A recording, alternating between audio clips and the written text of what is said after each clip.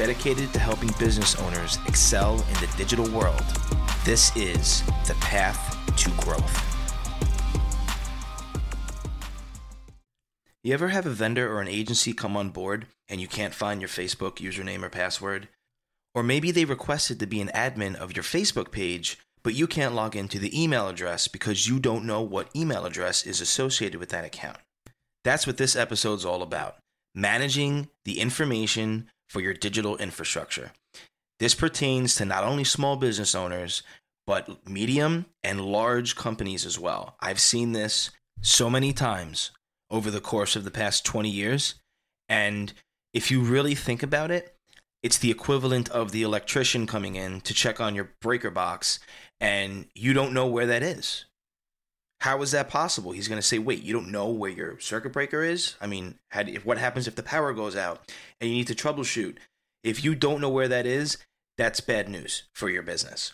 And your digital assets, like your Facebook account, your Instagram account, anything, your website, I mean, if it's as vital, if your website goes down and you're giving that the same amount of importance as if your power goes off inside of your business and people can't purchase items, then you need to listen to this episode, because the fact that you can't log into your website or you don't know who's hosting your website is a big problem in 2024.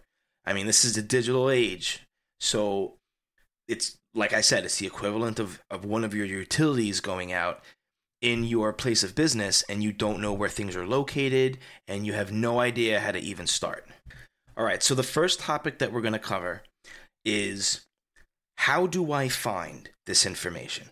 All right, step one is, do you have the information? No, Joe, I don't have it. So let's move on to the next topic, which is, how do I find it?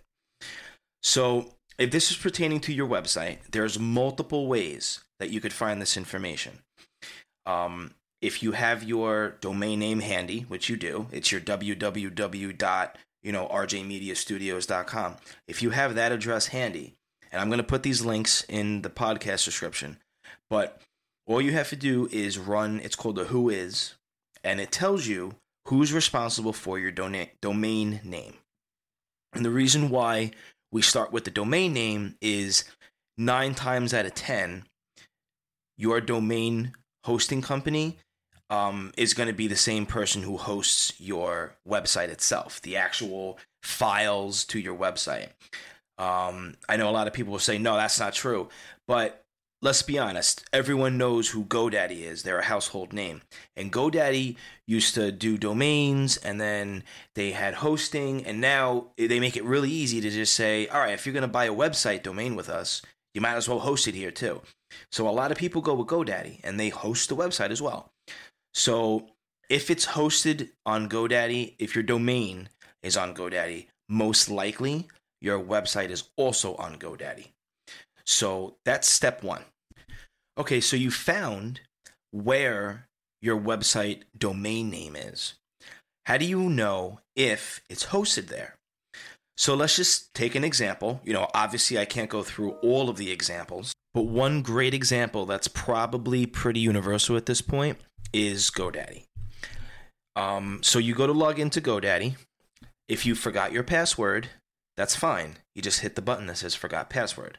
If you don't have access to the email address associated with your password, then you have a little bit of a larger problem, but it's still manageable. You reach out to their support, and what they do is they either help you with finding out what the email address is, or if you don't have access to that email anymore, then you do this whole verification jazz, which is you send them your driver's license or some sort of identification that shows that you are the owner of that website.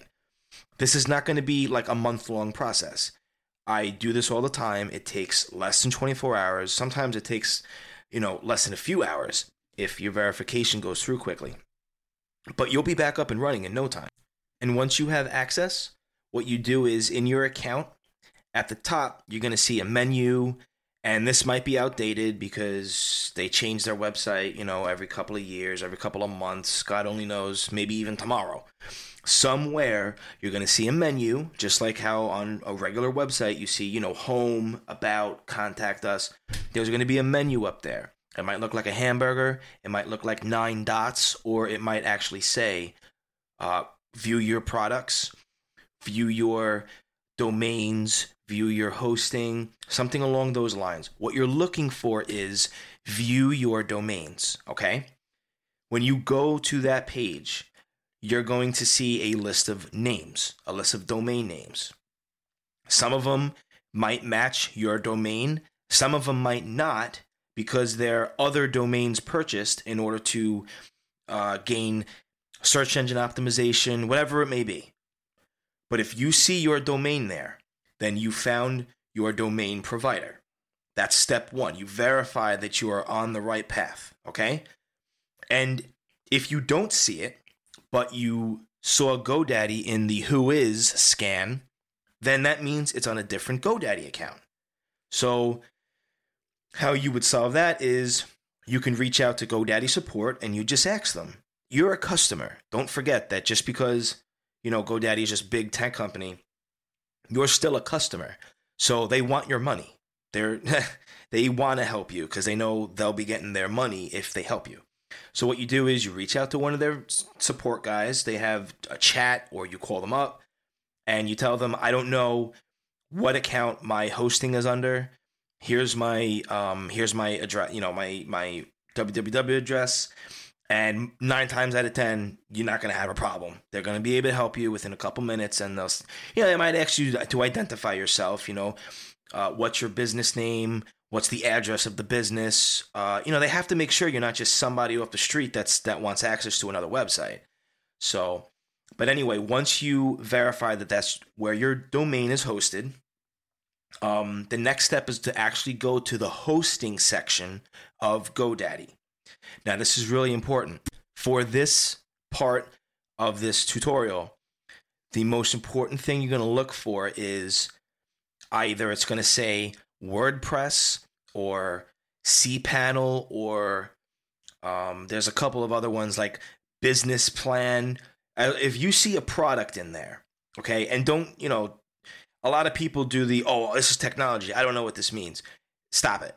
If you view a list of products in there, just read what it says. Does it say deluxe hosting? Does it say basic hosting?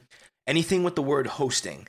And you know what? If you don't see it right away, go to the billing section of your account.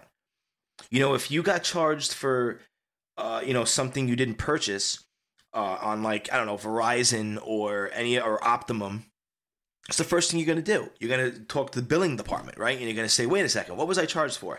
This is the same approach for your hosting. There's no reason why you can't treat your hosting vendor as you would, like I said, like a utility provider. They're a utility also. So just ask them these questions or call them up. They will walk you through this.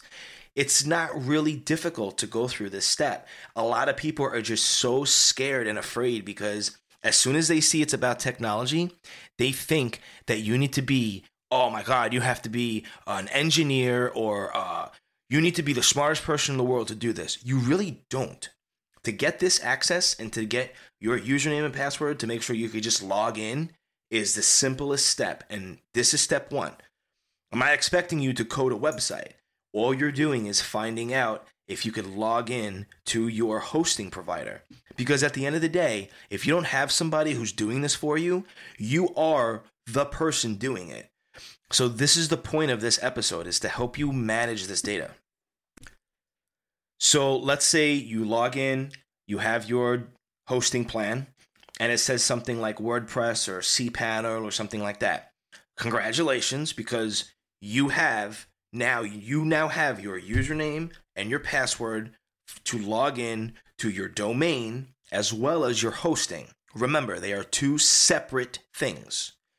You might have your domain hosted with Google. They might be your domain associate, or Namecheap.com or Squarespace. and you might have your hosting on, a little box somewhere sitting in someone's apartment. God only knows. But your domain and your hosting you now have access to, then that's a big step.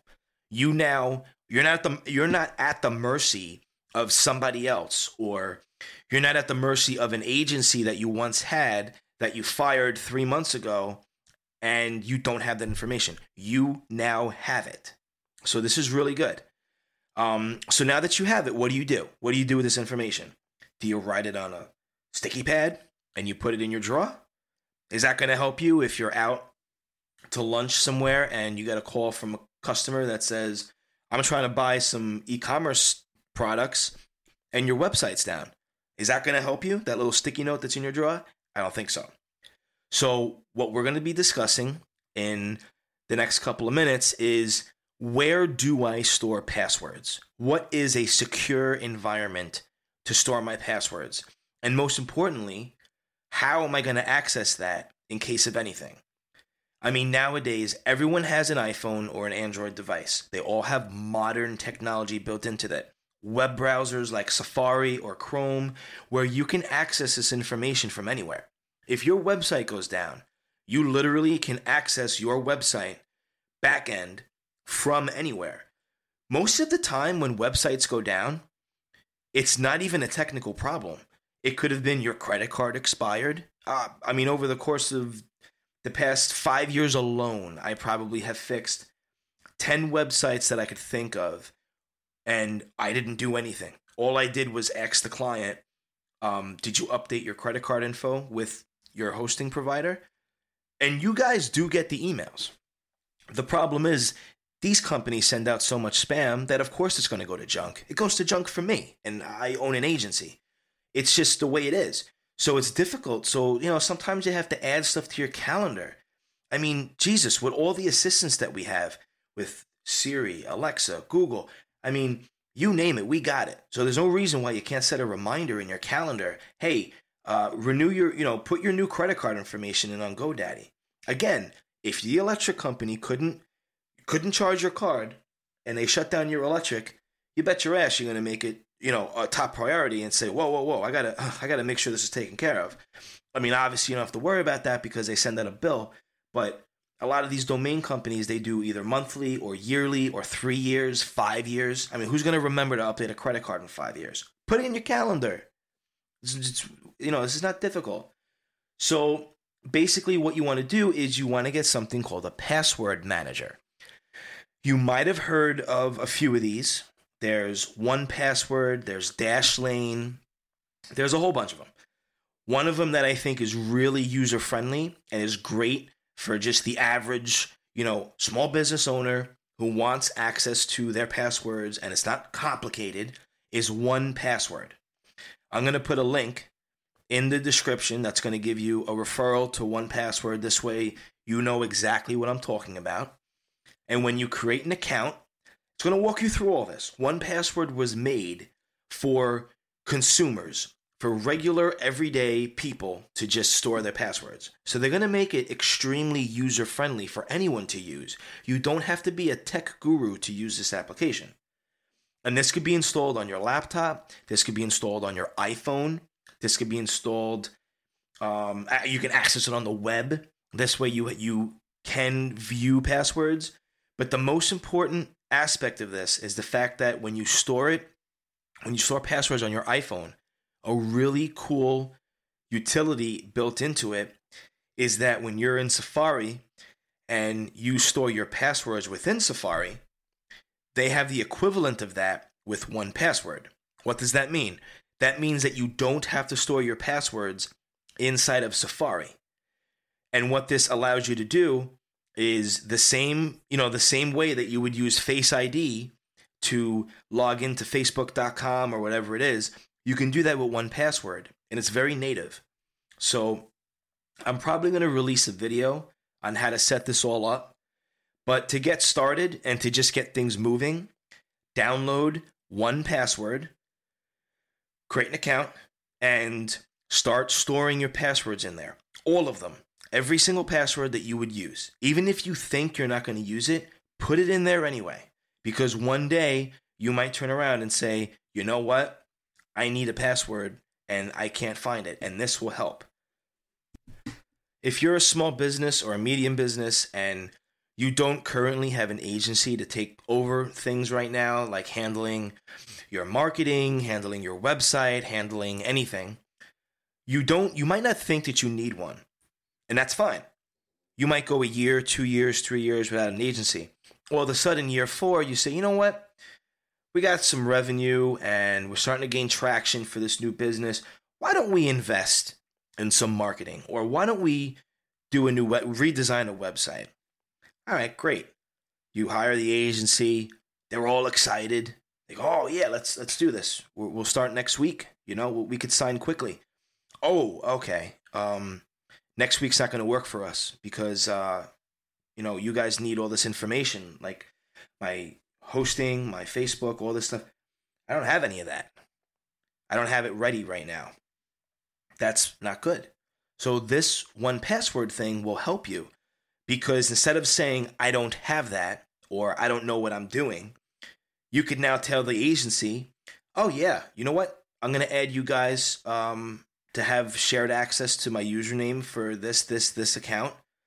And what this is going to allow you to do is you can now log in, you can take care of our hosting, you can take care of our domain name and all that stuff.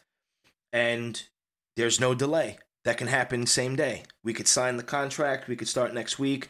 Great. We have everything we need. You'd be really surprised as to how that changes the view of the agency now. I know this feeling. I go through it all the time with new clients. I say to myself, my God, how is it possible? These guys run such a successful business, yet they don't know what their Facebook login is. And it's not a good look because as a business owner, it makes you look unprofessional. You're not coordinated. I mean, just pretend that was a customer and they asked you, what's the price of this item? And instead of you knowing what the price is by looking it up somewhere, you say, oh man, I put that price on a sticky note in my drawer somewhere. The customer's going to say, wait, what? You don't even know the price of your own items and you don't know where to find it? I mean, you're not expected to know, oh yeah, that shoe is $44.99. No, but you're going to look it up in a computer, right? Look at that. You looking it up in a computer is already telling the customer, all right, these guys know what they're doing. They got everything. They got their stuff together. They're organized. But now if an agency doesn't have that same feeling, they're going to say, are these guys really serious about this? Because they don't even have their stuff managed. It's not a good look. And it's not going to help you at all with what you want to accomplish because you're not going to have the right tools available to you in the timeline that you need it. Now, you may be wondering, well, Joe, why would I want to give other people access to my username and password? And you are absolutely correct. That is not the point of this episode. The point of this episode is to let you know that you should have all of this information stored so that you can access these accounts and invite the proper people that would need access. Now, I know you must be wondering, why don't I just use Safari's password manager or Chrome's password manager? I mean, I already have all my other personal passwords in there. One of the major reasons why you shouldn't use those passwords is actually the simplest thing is, what if you don't use that web browser today? And you might say, oh no, I use that all the time. There's some websites that aren't Safari friendly, they aren't Google Chrome friendly, they aren't Microsoft Edge. Well, Internet Explorer used to be its own thing, but Microsoft Edge is based off of Google Chrome anyway. But the point is, you might not use that browser, and then if you need access to that password, now you're stuck. Whereas if you have something like a 1Password, that they have plugins already for each browser if you want to go that route, or it doesn't matter. You just have it stored on your phone or on your desktop, and then you hand type it in. Whatever approach you want to take, the browser passwords they're great. I'm not saying not to use them, but it's not a place where you would want to centrally store information other than passwords as well. So these other pieces of information that will come in handy would be something like an account ID. For example, going back to the whole GoDaddy example, just because you know your email address doesn't mean you know what your account ID is or your support PIN. If you've ever had to reach out to GoDaddy support, you know that the first thing they ask you is, what is your account ID and what is your support PIN? So what you can do in 1Password is you can actually make a note that's a secret encrypted note inside of there, and it'll have your account ID and your support PIN. And that's a safe place to store that because it's encrypted and you will only have access to it. It's not going to be on a sticky pad somewhere. And the benefit of that is that now, let's say you do hire somebody and you want to invite them to your 1Password business account. You can do that safely and share passwords with them safely. It's not like, oh, hey, Jennifer, we just hired you for social media. Here's our Instagram username and password. Remember to store that somewhere safe. She's going to remember to do that, right? No, they're going to just do their job and log in, and that's it. You're not going to know where they store it. Whereas you can control this a little bit better if you have something like a 1Password. You're not going to give them access to your Safari personal passwords now, are you? No. So this is a good way to start to get into that habit of only sharing passwords through the application, not actually verbally writing it down and handing it to them.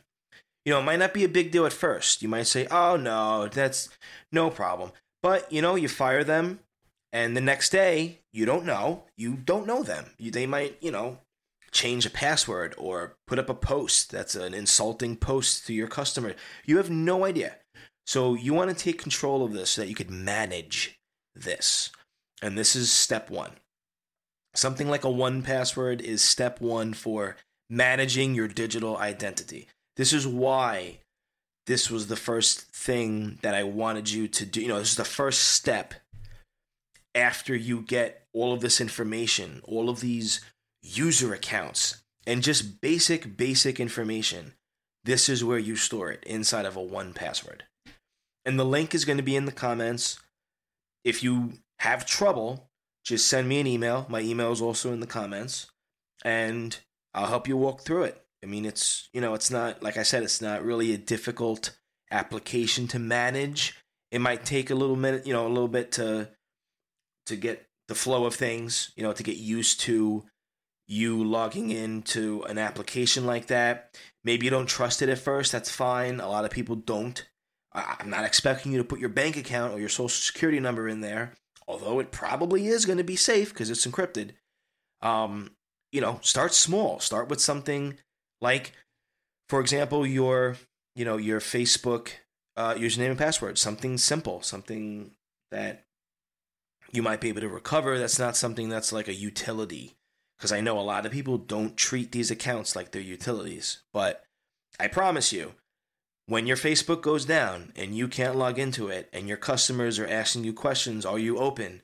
It's snowing today. Are you guys open or closed? The roads are open, but I don't know if you are. When you start getting all these responses from people, you're going to say, gee, oh man, how can I make this easier? This is how. So go download Password 1. 1Password, not Password 1, 1Password.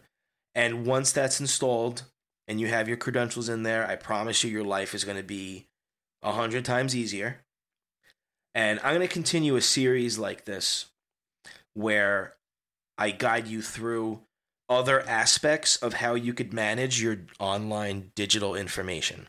This is the information that lives and breathes with your online portfolio. This is your online identity. So this is why you have to keep it in a safe place.